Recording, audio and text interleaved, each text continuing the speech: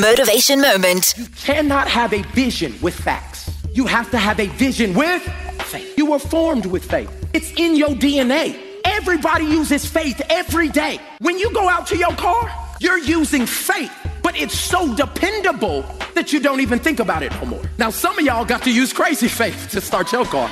You're anointed with 4 quarts of oil every day. Now, think about it. When you go to sit down at a restaurant, you don't say, in the name of Jesus, Father, before I sit down, I thank you that this chair has been constructed and crafted to hold up the weight of my glory. You're so used to it doing what it always has done, even if you ain't sat in that exact chair, that you just put your weight on it. God is asking us at the beginning of 2023, would you please put your weight on the words that I speak to you? Oh my God. If I tell you it's gonna happen, put your weight on it. If I speak that your family will be healed, put your weight on it. Somebody better drop it like it's hot and put your weight on what God has said about you. Motivation moment.